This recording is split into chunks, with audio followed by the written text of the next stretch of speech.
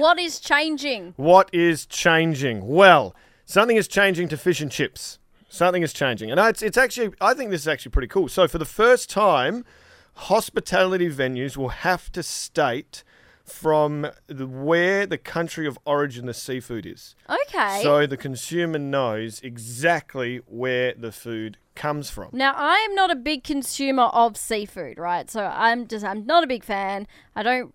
We will go out for fish and chips, so I might have that, but generally not ordering seafood. Is this a big deal? I think it's a big deal. So they have to say either A for Australia, I for international, or M for mixed. Now, I think the thing with seafood is there's a lot of farming and the way it's done, the way it's sourced, where it is, what's cheapest, all the different kinds of fish there are. This is me not knowing heaps. Yeah. But I think it's a pretty big deal because you don't have to say where it's from. So Okay. having to say, yep, this is Australian. Like, I think that's a big deal, right? If you say we sell Australian fish, fresh local produce, now you have to prove it. Yeah. So- How do you prove it? Yeah. Do you get their birth certificate?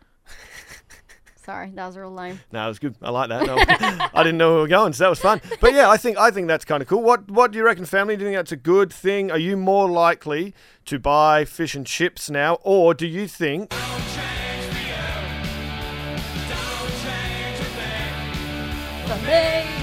Yeah, should we change or should we not change? I think I think it's a good change. 0429 985 985. Do you think it's a good thing that we're changing the fish and chip rules to make sure you know they're definitely from Australia?